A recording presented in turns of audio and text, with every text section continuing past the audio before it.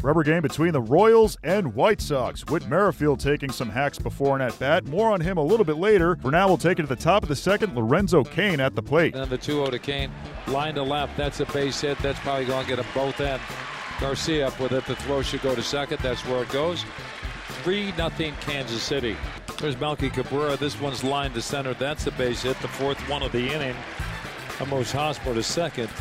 And the Royals are rolling here in the second inning. 3 runs across to overall. Here's a high fly ball to center, dropping fast. King coming in and reaching out as Escobar and made an over-the-shoulder catch. He took away a hit, saved 1 or 2 runs. What a play by their shortstop. And another 3-2 pitch. Merrifield golfs one high and deep left center field. This is crushed. Engel at the track at the wall, a 3-run homer. 8-0 Kansas City.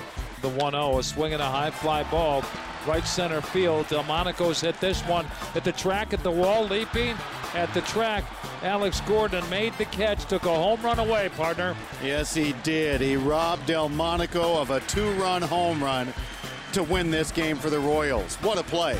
Royals take this one easily, 14-6. Jason Vargas goes 6 innings, allowing 3 runs on 6 hits with 7 strikeouts. Rick Renteria and the White Sox unable to figure out the Royals on Sunday as they lose 14-6. Here's Renteria on the loss. We ask ourselves also the same thing, what could we possibly do to help them get through this? But, the reality is, tomorrow's another day. He'll go back to the drawing board and see if he can put himself back and give himself an opportunity to have a good outing the next time out. They put some swings on him today pretty quickly, scored some runs, and,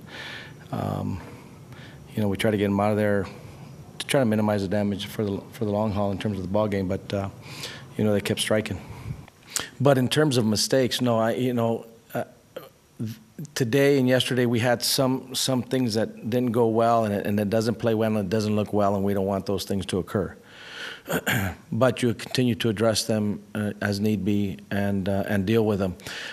I think as we continue to move along, hopefully they continue to be fewer and far between. But is it to be expected that they might make mistakes like some that have occurred? Yes. The White Sox resume things on Tuesday in L.A. for a series against the Dodgers.